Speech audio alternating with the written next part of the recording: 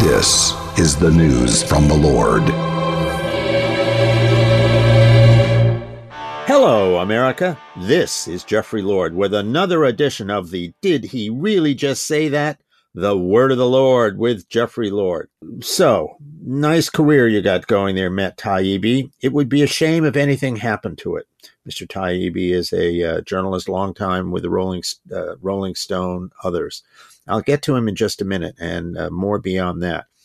But first, by now you've all heard me talk about MyPillow, and now our friend Mike Lindell has done it again by introducing his new My Slippers. Mike has taken over 2 years to develop the slippers.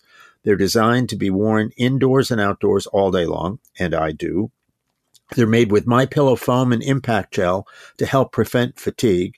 They're made with quality leather suede, and for a limited time, Mike is offering 40% off his new My Slippers.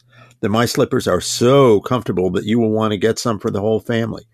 So go to mypillow.com and click on the radio listeners square and use promo code Jeff.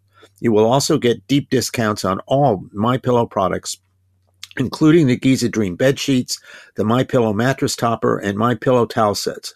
Or call 800-606-1043 and use promo code Jeff. Now, Matt Taibbi. As I said, nice career you got there going there, Matt Taibbi. It would be a shame if anything happened to it. That, in essence, is the message of liberal journalists and others who are livid that longtime journalist Taibbi, a veteran of Rolling Stone and now the publisher of the Substack newsletter TK News, has taken on the task of publishing Elon Musk's Twitter revelations. This is decided news that reveals just how badly Twitter was corrupted in its attempts to silence former President Donald Trump and anyone else not in the liberal media mafia that they disagreed with.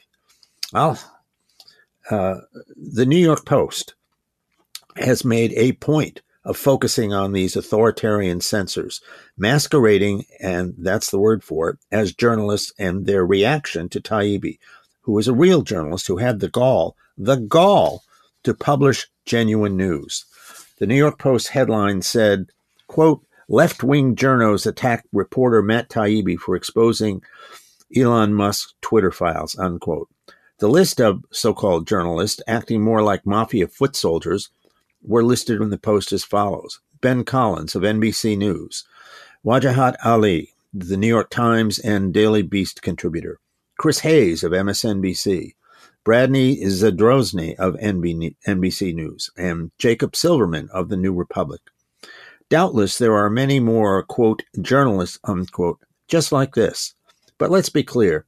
These are not journalists. They are left-wing activists pretending to be journalists. And the left being what it is, which is to say authoritarian and pro-censorship, among other things, it is not surprising in the least that they would target Taibbi for having the nerve to pull back the curtain and reveal the nitty-gritty details of just how the tech giant had been run pre-Musk, when in the hands of even more left-wing mafia types, in this case in the world of big tech. That there is, to borrow from President Ronald Reagan's description of the Soviet Union, an evil empire composed of leftist journalists and their allies in both the Democratic Party and the federal bureaucracy is without question. They function very much like the actual mafia families, divided into different families, like the media, big tech, government agencies, academia, Hollywood, woke corporations, etc. But they are all united in their purpose, and that purpose would be to destroy Donald Trump and any and all conservatives, aka average Americans, who have the gall to dissent from left-wing theology. Just take Hollywood. Here's a recent Fox News headline involving actor James Woods, who has the nerve to be a conservative.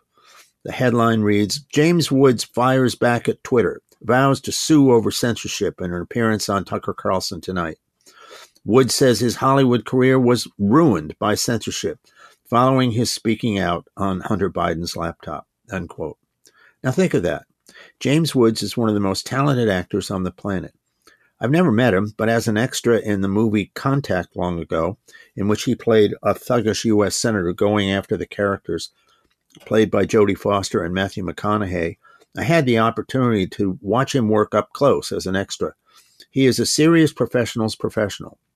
Yet there went the thugs of the liberal media, in this case the Democratic National Committee and Twitter, going out of their way to censor Woods and ruin his career. No wonder he intends to sue him. Good for him. But this decidedly serious problem goes way beyond Woods and Hollywood. This is about all these lefties having control over the flow of what should be free and open communication in this country. Take the first name I mentioned earlier as a supposed journalist who was really an activist. Here's a recent Fox News headline about NBC's Ben Collins. Quote, NBC News reporter Ben Collins repeatedly attacks, ridicules Elon Musk while covering Twitter owner. It points to how siloed the media elite are, since they don't even realize their own bias, unquote, said District Media Group President Beverly Hallberg. Ms. Hallberg is right, of course. Just like all those pre-Elon Musk Twitter employees, Collins is, in reality, a leftist activist. He works inside the bubble of leftist elites in the media and their far-left activism. She told Fox News Digital this of what, and when I say she, I mean Ms. Hallberg, this of what the released Twitter files show and their connection to NBC's Collins. Quote, they show the efforts by Twitter officials to remove any mention of the Hunter Biden laptop, but also because they expose how the public relations arm of the liberal establishment has reached supposed journalists who followed the talking point orders. Ben Collins is supposed to be reporting the news, yet he's giving clear opinion and attacking actual journalism in the process.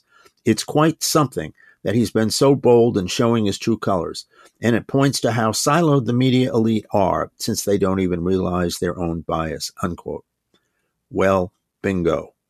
But move from NBC's Collins to the staff of New York publisher Simon & Schuster, and you find the same attitude, with the publisher's staff having demanded that former Vice President Mike Pence's memoir, So Help Me God, not be published. Simon & Schuster did not give in. Or you can move over to the staff of the New York Times, demanding and getting the resignation of opinion page editor James Bennett, because he had the audacity to publish an opinion piece in the New York Times headline, Send in the Troops, which was on the subject of the Black Lives Matter riots. It was written by Arkansas Republican Senator Tom Cotton. The hard and seriously concerning fact here is that whether it's Twitter censoring Donald Trump and conservatives, or Hollywood targeting conservative actor James Woods and ruining his career, or the attempt to cancel Vice President Pence's book, or the uproar at the Times over Senator Collins' column on the opinion page of the New York Times, that and more illustrates the left's instinct, which is first, last, and always to use the authoritarian's iron fist to silence dissent. It is safe to say that this problem is not going away anytime soon, and it is indeed a real threat to democracy. Recall that there were Democratic members of Congress that wanted to get cable operators to drop Fox, to drop Newsmax, to drop One America News. There have been calls over the years to silence Sean Hannity, Tucker Carlson, Laura Ingraham, and others. So, in that environment, 3 cheers for the gutsy Matt Taibbi, and certainly for Elon Musk. And as for those thug activists trying to shut down both, we're on to you, and we know you're not alone either. So, for the word of the Lord, this is Jeffrey Lord. Stop by my website, thejeffreylord.com, to catch up on the news and views not to be found in the liberal media. And oh yes, as the season arrives, as I said the other day, I'm not afraid to say that oldest of sentiments, Merry Christmas. Thanks, and see you next time.